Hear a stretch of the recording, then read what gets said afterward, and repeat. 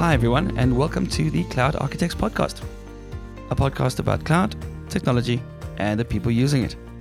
This podcast is brought to you by Kemp Technologies. I normally have something scripted here, but today I'm going to go off a little bit of a tangent. Let's be honest, Kemp is awesome. They've been leaders in the load balancer appliances for decades, and we all know that they give us MCPs, MCPSs, MVPSs, and other recognized expertise a free Loadmaster. And remember that anyone can run a free Loadmaster in Azure. They also have a test drive, which reduces time to deploy. Now, the free Loadmaster inside of Azure has a 20 megabit per second interface limit, but still, it allows you to get accustomed with the product and really use it before deploying it. The authentication options that some of the Kemp products give have really simplified many of the complex deployments that I've been involved in. So go to kemptechnologies.com and read up on some of the really cool stuff that Kemp have to offer. And with that, on with the show. Hello, Internet. I'm Warren DeToy, the crazier half, or shall I say third now, of the Cloud Architects. For more information on this podcast as well as other shows, browse to http://thearchitects.cloud.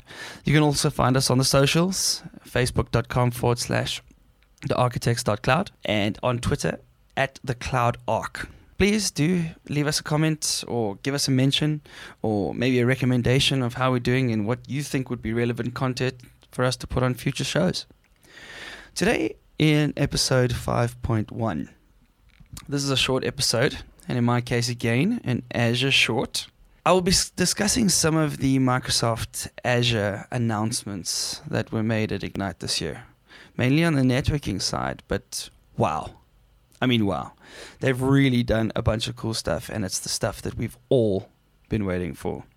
And I think I'm going to start with the one that was most relevant to me, and that would be Global VNet peering.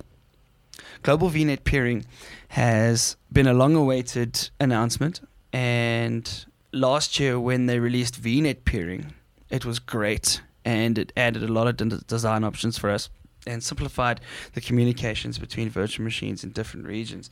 So now what's happened is they've made that global. So in essence, you can now go and peer your VNets all over the globe.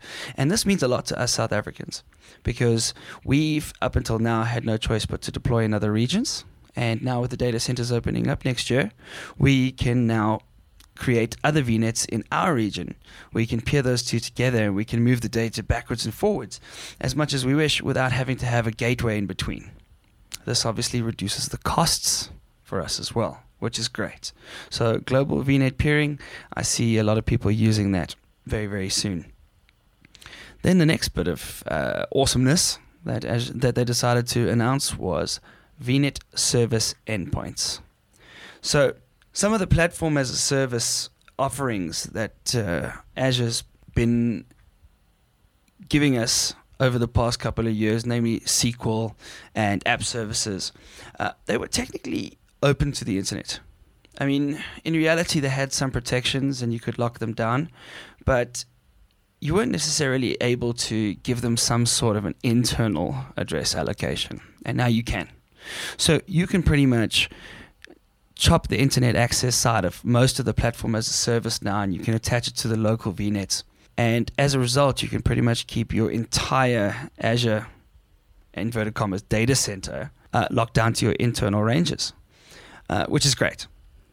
So in future, I see this obviously ticking a lot of the compliance boxes. And then tying in with that, there have also been some network security group options that have been added.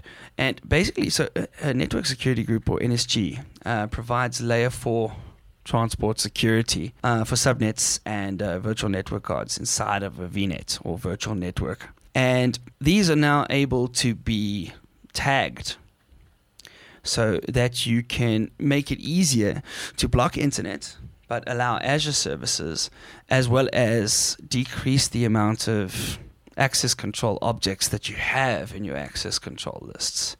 So when you have a large group of machines in a micro-segmented subnet, you will be able to deploy NSGs a hell of a lot easier. So that's one of the great things as well. Then you must remember virtual networking speeds. Virtual machine speeds now are up to 30 gig per second. So 30 gig per second available between your virtual machines. I mean, that's unparalleled. I mean, that's when the speed starts. You start negating the speeds of network, and you start looking at speeds of the disk or the IOPS. Another great announcement for us, which changes a lot of things for me specifically, is Azure DNS. So up until now, inside of Azure, you've always needed a DNS server. So if you wanted to control internal resources with DNS, you would have to deploy some sort of a domain controller or DNS server so that you could have things resolved within your internal network.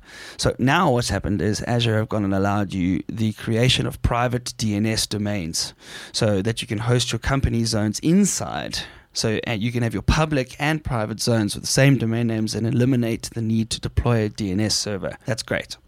That's going to help us a lot. And then obviously you get to save the costs on hosting a domain controller inside of infrastructure as a service. Then another great one for us, DDoS protection. So yes, denial of service attacks are no longer a thing, or at least that's what they claim. However, if you are a big enough client, they will DDoS you for you, which is pretty cool. They will go ahead and they will attack you or your app service and see how their DDoS protection actually holds up. The cool thing is that you can activate it really quickly as well. All you need to do is hit the tick box on your VNet and your VNet will be DDoS protected. So over 60 types of attacks are now protected with layer 7 protection. So give that a bash and you will see how cool it actually is. There's also a couple of videos which I will leave in the show notes and you can go have a look and see how they work. Also, some statistics that they released about Azure, which is always great to hear. We always like statistics. Basically, Microsoft have revealed that they have up to 1.6 petabytes per second of intra-regional capacity. I mean, that's huge. And nearly 2 million miles of fiber in their data centers. So those are some pretty cool stats when you think about it. Some other things that were about to come out, and this one is a really, really huge one for me because it's been a pain for me. Us Mac users, we now have support for point-to-site VPN. Yes, we do. So yes, you can now go ahead and hop onto your Azure network from wherever you are using point-to-site VPN with Azure and your Mac. There's also been some express route updates where you've got end-to-end monitoring and network performance monitoring on express route. You've also got support for route filters, and you have merged public and Microsoft pairings. And then site-to-site VPN also now has download scripts so that you can configure on-premises VPN devices even easier than before. The Traffic Manager monitoring has also been updated, so you can use Traffic Manager to scale out deployments across regions, non-Azure endpoints as well, or failover between Azure and non-Azure endpoints. And some of the new monitoring capabilities are being added to improve the end-user performance and assist with your understanding of how traffic flows and if there are any patterns within your environment as well. So those are the amazing things that were announced at Ignite 2017 for Azure specifically. I mean, there were a bunch of new announcements made for Skype as well. One of my other hobbies is to figure out how Skype for Business and Microsoft Teams are sort of going to be working together in the future and how you can integrate these into your PBXs. So if you would like a show on Skype for Business or Teams, I'd be more than happy to put one of those together if there's a requirement. And we can talk about some of those new things that are happening. And with that, I'm going to end off this Cloud Short. And thank you guys once again for listening. If there's any comments or questions, like I say, please don't hesitate to give us a shout. The website address again, http://thearchitects.cloud, facebook.com/thearchitects.cloud, and on Twitter at the Cloud Arc. Thanks for listening, and tune in next week for what is the beginning of our Ignite series, where Nick and Chris talk to a bunch of really important people from Microsoft. Till then, ciao, ciao.